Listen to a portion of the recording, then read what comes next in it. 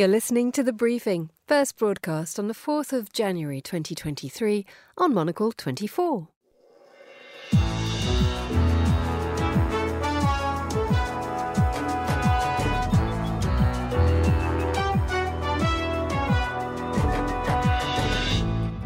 Hello and a very warm welcome to The Briefing, coming to you live from Studio One here at Midori House in London. I'm Emma Nelson, and coming up on today's programme. Every single American agrees, even the guy that wants to be Speaker agrees that Washington is broken. And he said as much in one of his most recent correspondences. McCarthy falls short. The US House of Representatives fails to elect a speaker. We'll have the latest from Washington as a Republican revolt throws Congress into chaos. Also ahead, a boost for Turkey's President Erdogan as the rise of inflation slows and exports pick up. Plus record breakers for all the wrong reasons. We'll find out how in 2023 Europe is already warmer than ever. That's all coming up right here on The Briefing with me, Emma Nelson. It should have been a distinct and decisive move to reassert Republican control of the US House. But yesterday's attempt to elect a new speaker descended into what the New York Times has called a pitched floor fight, with political chaos not seen in the chamber in a century. Well, 3 attempts were made by Republican leader Kevin McCarthy to win the post of speaker. 3 rounds of votes later, he still didn't have enough support. Well, Chris Cermak is Monocle's Washington correspondent, from where he joins us now. Hello, Chris. Good afternoon. Hello, Emma. Good to have you with us. What happened yesterday? Oh my! I mean, it's really incredibly extraordinary, Emma, and maybe just to step back and explain what happened yesterday and why it is so extraordinary. It's the first time that a Speaker of the House has not been elected on the first vote in about 100 years. And really, it's only the second time, if you want, in U.S. history since the Civil War that this has happened. And the reason for that is because we have a 2-party system in the United States. There are only 2 parties, one of which has the majority and one of which therefore normally elects the Speaker at the beginning of any term. And again, to get at that reasoning, every time there is an election for a Speaker of the House, there has already been an internal vote within the parties to choose their Speaker. This is what happened this time as well. Representative Kevin McCarthy was chosen by his own party, by 85% of the members of the Republican caucus within the House of Representatives. Only 33 opposed his nomination when he was chosen last year in order to get to this point. So that is sort of what gets at the incredibleness of what happened yesterday. What you saw yesterday was an open revolt where 20 Republicans, by the end of 3 votes, had voted not to elect their own representative as Speaker of the House, despite the fact that he had already won within the party itself. So that is why this is such an incredible moment. It shows this sort of open defiance of the sort of right wing of the party, something that we just normally do not see. You don't want parties to air their dirty laundry out in public. That's also what is, of course, so key about this. It is embarrassing for any party to be so openly disruptive, to be so openly not on the same page. This is normally something that you'll have in arguments behind closed doors and all the rest of it ahead of something.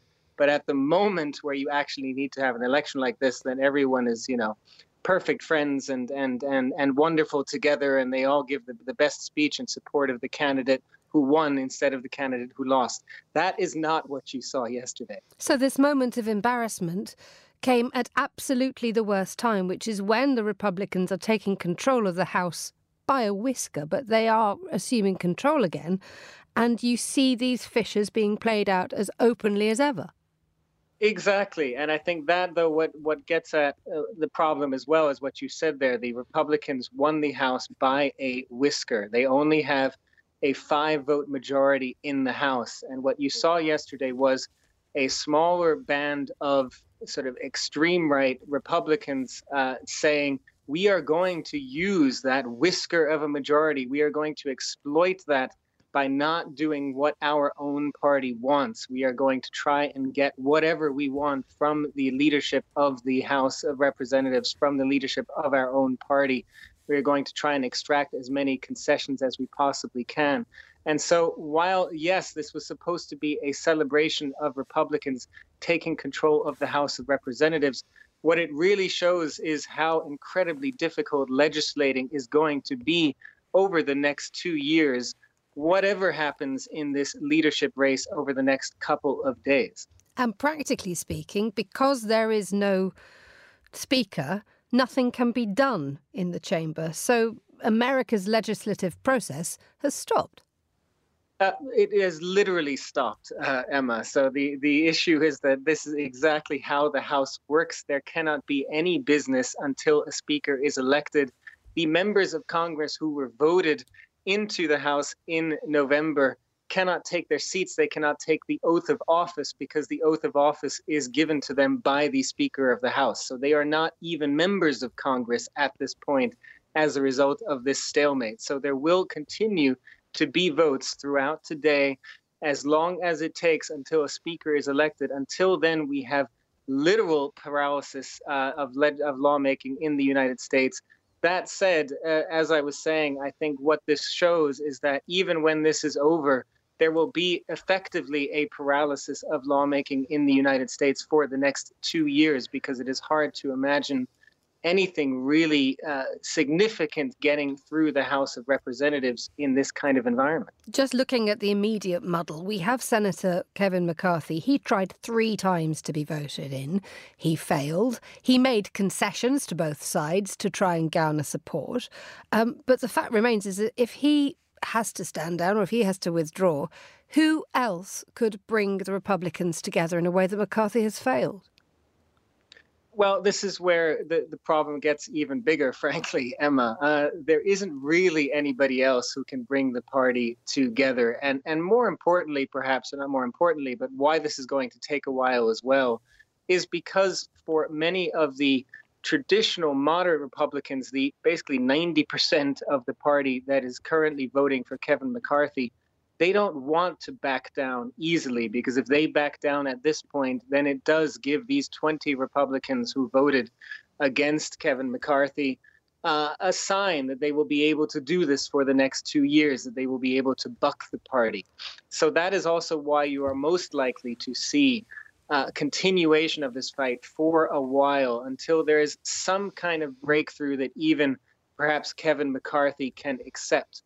Now, given there is such a slim majority and these 20 Republicans are just as defiant, or I should say 19, but still on a small number, one sort of changed halfway through, 19 who are particularly defiant, it is incredibly hard to see Kevin McCarthy becoming speaker, turning those 19 in his favor. They would have to vote for him by name, which is what also makes this so challenging. What you heard yesterday was going through the roll and each member of the House of Representatives having to say by name who they supported.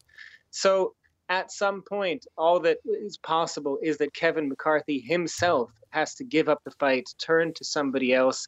Who would that be? It might just be his number 2, Steve Scalise. He's the second in command in the party. If that is enough for the sort of radical elements within the party to simply say they beat Kevin McCarthy, and for the moderates, Steve Scalise, frankly, is no different from Kevin McCarthy in terms of his ideology, in terms of his approach to governing, you know, that you could see that being a potential compromise. But that also takes Kevin McCarthy himself saying, I don't want to do this anymore. I am going to back away from this fight. At the moment, it literally, as many people have written here and said, it's a game of chicken and we need to see who's going to swerve first. Chris Cermak in Washington, thank you so much for joining us. The time here in London is 9 minutes past midday. In a moment, we head to Istanbul. But first, let's get the latest news headlines. Here's Laura Kramer. Thanks, Emma. Moscow's military says the unauthorized use of mobile phones by Russian soldiers led to the deadly Ukraine rocket attack in Mykolaiv, raising the death toll to 89. Ukrainian President Volodymyr Zelensky says Moscow is planning a full-scale mobilization and is set to launch a major offensive. South Korean police said they will recommend charging local district officials in Seoul for the crush that killed more than 150 people in October. Victims want government ministers to be held accountable, but the police say they are not responsible for safety. Myanmar troops and weaponry have paraded through the military-built capital, Naypyidaw, to mark Independence Day. It took place just days after the junta increased democracy figurehead Aung San Suu Kyi's jail term to 33 years. And the Food and Drug Administration in America will allow retail pharmacies to offer abortion pills in the United States for the first time. It comes as more states seek to ban medical abortion. Those are the day's headlines. Back to you, Emma. Thank you very much indeed, Laura. It's just gone 15:10 in Istanbul. Let's head there now, because ahead of Turkey's national elections in June, there's been a lot of news. It could be a big boost for President Recep Tayyip Erdogan. Let's join our Istanbul correspondent, Hannah Lucinda-Smith, for more. Very good afternoon to you, Hannah. Good afternoon. Very good to have you with us today. So just explain to us what these new stories that are emerging, which indicate that actually Turkey could be on a more stable path than it has been of late. Yeah, absolutely. Well, of course, the first thing is the inflation figures, monthly inflation figures, which were released yesterday and show quite a significant drop from just over 80% to 64% annual inflation. Now, of course, that is still huge. Turkey is still battling one of the highest inflation rates in the world. Prices are still rising, almost out of control for some things, and people are still suffering. You know, just in my neighborhood, it feels like every day a kind of independently owned business is closing down. But it is something that President Erdogan can cling on to, something that he can say, look, we're getting this under control. And in fact, you know, since the beginning of 2022, Turkish government experts have been saying, listen, inflation's high at the moment, but it is going to come down at the end of the year. So again, he can say, I told you so, this is what's going to happen. On the other hand, there are all kinds of questions about how reliable those official inflation statistics are. We know that there has been some government interference with the official statistics board here in Turkey. Independent economists, you say that actually inflation is running far higher. But for now, it's a bit of good news for Turkey, for President Erdogan on the economy. I mean, when you mean it's good news for Turkey, explain a little bit more to the fact that it is that many people, if you are a Turkish citizen, you're seeing this news as less bad. The cost of living doesn't really noticeably change, does it? Right, absolutely. I mean, talk about kind of Stockholm syndrome a little bit. I mean, yeah, when the news has been so bad for so long, it's a bit of a reprieve. But if you look on Turkish social media, you'll find economists on there sort of reminding people like, this doesn't mean that prices are falling. It just means that the rate at which prices are increasing has slowed down. And, you know, I think when you go out onto the streets in Turkey, it is still very, very obvious that, you know, prices are rising almost out of control for some things, certainly for, you know, things like imported products, but, you know, even for, you know, Turkish produced food products, things like cheese, meat, they're going out of the reach of a lot of people. And, you know, the kind of effect of this over the past couple of years is really that the middle class is just being squeezed so hard that they almost don't exist anymore. You know, people who a few years ago might have gone on holiday several times a year, were kind of eating out at restaurants several times a month. They're just not able to do those things anymore. When it comes to how President Erdogan could use these figures to his advantage, we're expecting presidential and parliamentary elections in June in Turkey. There has been mention that the government could hold them earlier, ostensibly because they say everybody's travelling and on holiday in June. But could this actually lead to a change in when we see one of the most important elections in the world this year? Yeah, absolutely. I mean, there's all kinds of discussions in Turkey at the moment about exactly when these elections are going to be held. June is the latest, the latest date it can be held. But really, you know, what President Erdogan and his central bank bureaucrats are battling against here is not only the inflation, it's also the fall in the value of the lira, which has been dramatic. I mean, in the time that I've lived in Turkey, the past 10 years, the lira now is worth about a sixth of what it was against the dollar 10 years ago. And in order to kind of stem that fall, what the Turkish government is doing is it's using its foreign currency reserves, selling them off in order to buy lira and keep that lira propped up. Now, obviously, there is a limit to how long you can do that. Reserves are running pretty low in Turkey, and there's going to come a point where they're not able to do that anymore. And once the lira starts dropping again, inflation is going to start zooming back up again, because almost all of Turkey's energy is imported. And of course, that has a kind of knockback effect on everything else. So really the timing of the elections, I think, is going to come down to just how long Erdogan can keep this kind of, magic that he's doing in the central bank going. And if that's, it seems really, really unlikely that it's going to be until June. And most economists think that it's not going to be much beyond early spring. One thing that has been happening, though, to the Turkish economy's credit, is that exports have gone up, and there's been a decision to allow Bulgaria have access to liquefied natural gas terminals. Now, just explain to us why that's important. Yeah, well, I mean, of course, the weak lira, of course, encourages exports. That's slightly offset by both the fact that prices for everything here in Turkey are rising. Things are just not as cheap as they used to be, and also some new rules that the government brought in for exporters, which forced them to keep some of their assets in Turkish lira rather than foreign currency, which makes things very, very complicated for them. But yeah, this news about Bulgarian use of Turkish gas is really interesting, particularly because of the kind of deals that Turkey is doing at the moment with Russia. Now, Turkey doesn't at the moment produce much of its own energy. That could change. Erdogan says that Turkey has found significant gas reserves in the Black Sea, which might come online fairly soon and would allow it to export that. But also, Turkey has offered itself as a kind of way station country for Russia to bring its petrochemicals here, have them refined here, and then sold on elsewhere. And potentially that could allow Russia to keep on selling to European countries, places like Bulgaria, and sidestep the European sanctions. Now, clearly that is not going to go down particularly well with countries like the US. And they have already warned Turkey that if this was the case, then Turkey might itself be open to secondary sanctions. But again, I mean, ahead of these elections, I think really Erdogan is thinking very, very short-termist here.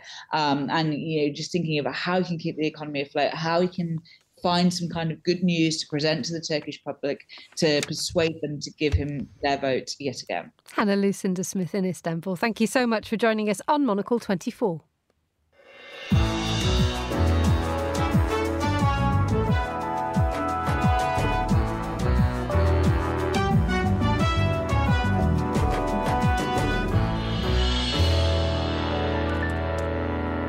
Now, in 2019, Formula One launched its plan to be net zero carbon by 2030. It followed a report into its environmental impact that revealed that the championship was responsible for generating more than 250,000 tonnes of CO2 emissions every single season. Well, nearly 3 years later, what is the sport doing to meet this target? Monocle's Emily Sands went to find out more.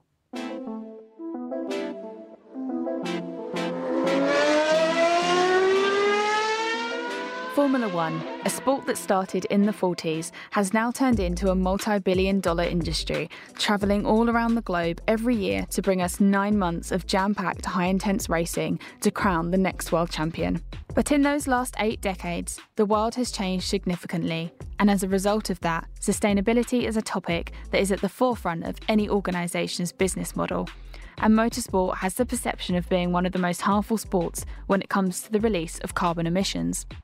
In 2019, Formula One announced that they would be setting out a series of commitments to have a net zero carbon footprint by 2030. I spoke to Inga Stracker, a Formula One broadcast partner for Germany, Austria and Switzerland and sponsor of Make-A-Wish Foundation, to get a better understanding of what those plans are. For Formula One, it is a challenging approach, but at the same time, they know that they need to do it.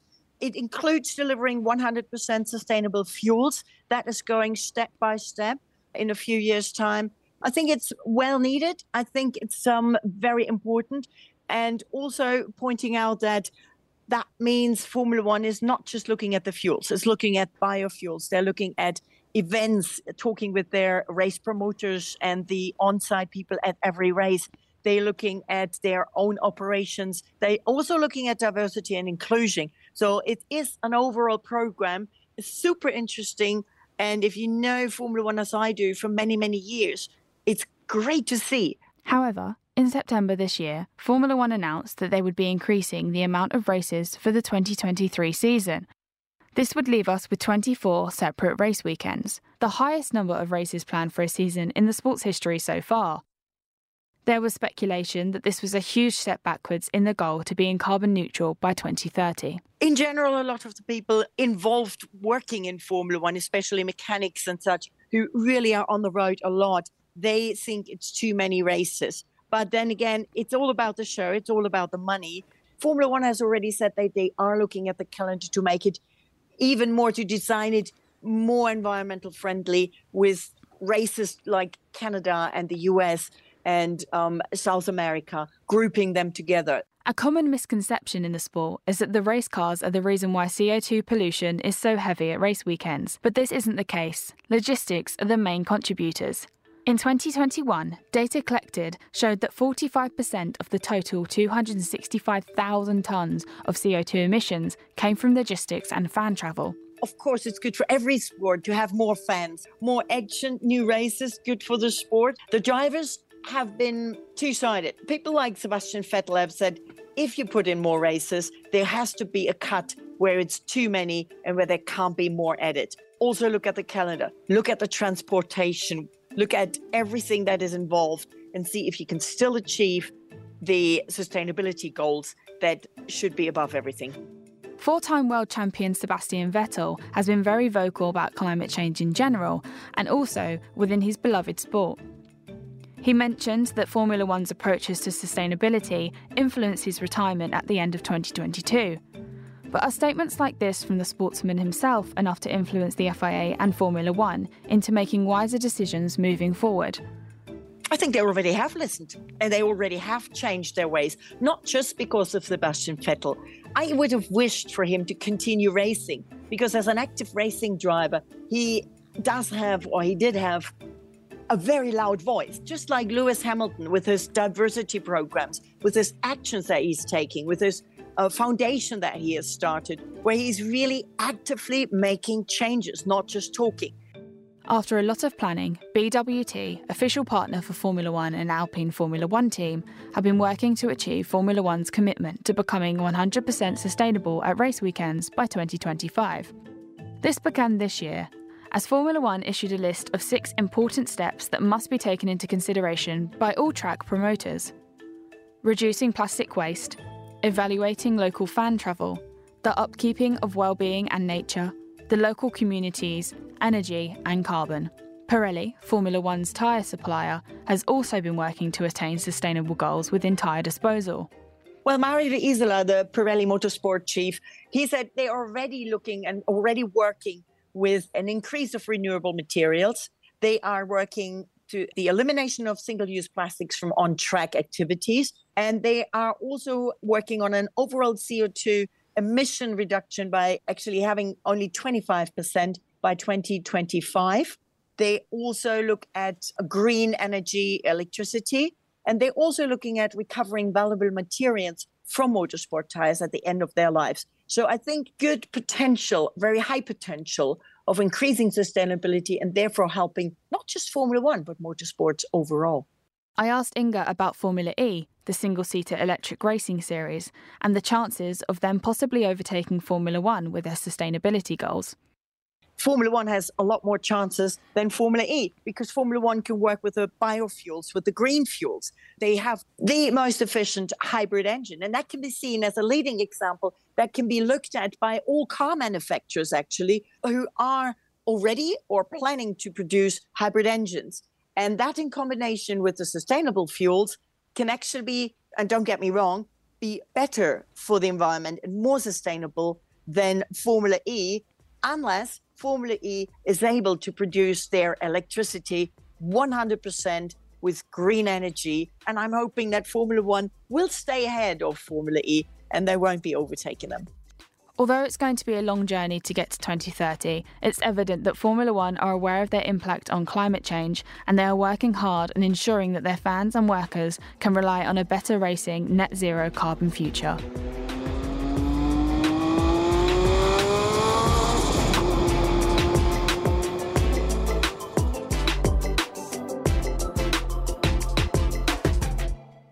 My thanks to Emily Sands for that. You were The Briefing on Monocle 24.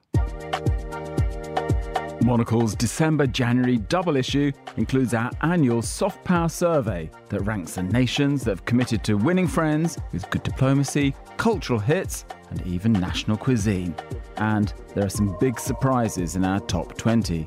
Beyond the survey, we look at which Icelandic brands are going international, meet the artists in Baghdad who want their nation to be defined by more than turmoil, and return to Kyiv to speak with Ukraine's foreign minister. This is a war for identity. This is the war between Russia as a state and the people of Ukraine. I think it's impossible to win a war against the people. And we've packed plenty of fun in too, with our roundups of the best bookstores, a look at the revival of the stationery shop, and our list of New Year's resolutions for 2023. Order your copy of Monocle's December-January issue today, or subscribe to get instant access online.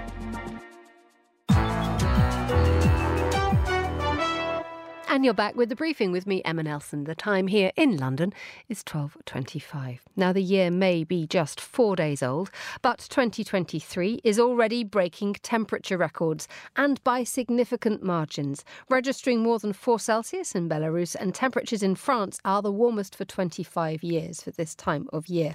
Or to tell us more is Dr. Ella Gilbert, a climate scientist at the British Antarctic Survey. She joins me on the line now. Hello, Ella. Happy New Year to you. And to you. So could you just describe how the new year is looking in terms of climate and temperatures, please? Yes, I mean, even on January 1st, we saw some extremely warm temperatures that broke records. As you mentioned, in Belarus, the temperature record was broken by 4 whole degrees. And that was not just in that one place. It was broken by a very significant margin all over Europe in many different countries. So we saw this extremely warm air that was over pretty much the whole continent, causing all of these temperature records to fall. Now, this is off the back of what was the warmest year on record last year in many places. Exactly. So 2022 was the warmest year in the UK, but also in many other European countries. And even if it wasn't the warmest year in many, it will have been one of the top. We know that globally, the 8 warmest years are the last 8 years. And you only have to look at the headlines to see that, you know, that every single year it's in the top 10 at least. So this is kind of evidence, or just anecdotal really, of how climate change is having really significant impacts on our climate and our weather. So this is now becoming the moment when we feel climate change happening on a day-to-day basis, rather than us seeing reports of climate change happening elsewhere, especially here in Europe. How much does what we are seeing now tally with what people like you have been predicting? Well, while we have had extreme weather or warm periods forever, regardless of climate change, these sorts of warm periods are happening much more frequently. They're more intense when they do occur. So that deviation is like 4 degrees above normal, rather than the tenths of a degree that are usual.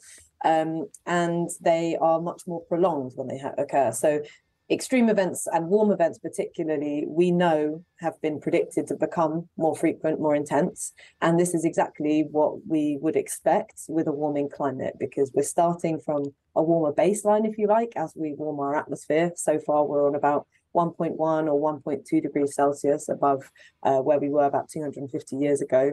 So we expect that these sorts of extreme events are going to continue to happen as we go into the future, unless we do something very dramatic to change our course. Well, let's talk about these dramatic things that we need to do. I mean, you in the past have said we have to level up the ambition of our climate policies and deliver on existing pledges. What are your thoughts on terms of whether governments are stepping up enough? Because I think a lot of people saw what happened at COP27 as maybe not quite as ambitious and daring as you were all hoping for. Exactly. And I mean, the science is extremely clear that we are not doing enough, and we're not doing it fast enough. So we need to dramatically upscale our ambition. I'll repeat myself from before. We have to be more ambitious. We have to really pull our finger out, essentially, and make sure that this is the last year where we can dilly-dally, because ultimately we know how urgent this problem is. We can see it, we can feel it, all around us. It's not just something hypothetical in the future now. It's already here. It's already happening. And hopefully this will help people and governments and businesses all wake up and realise that this is something that's worth taking action on now. Some people have suggested, though, that we're backsliding, because if you look at what happened in 2015 at COP21 in Paris, there was that great incentive and decision to work together to combat climate change. What's gone wrong since then? Because we're 7 years down the line since that happened. Exactly. And the science has been continually reinforcing the idea that, you know, Paris was a really landmark achievement, but having that framework was the first step. We actually need to make good on our promises, essentially. And that's the real key. That's the difficult part, because we can all promise and pledge to our heart's content, but unless we're actually following through on those promises and those pledges, the climate is still going to continue to change, and we're not going to avoid those worst consequences. Dr. Ella Gilbert, climate scientist at the British Antarctic Survey, thank you so much for joining us. And that's all we have time for today's edition of The Briefing. Many thanks to all my guests and to the producer, Tom Webb, and our studio manager, Nora Hall. The Briefing is back tomorrow at the same time, but for now, from me, Emma Nelson, goodbye. Thank you very much for listening.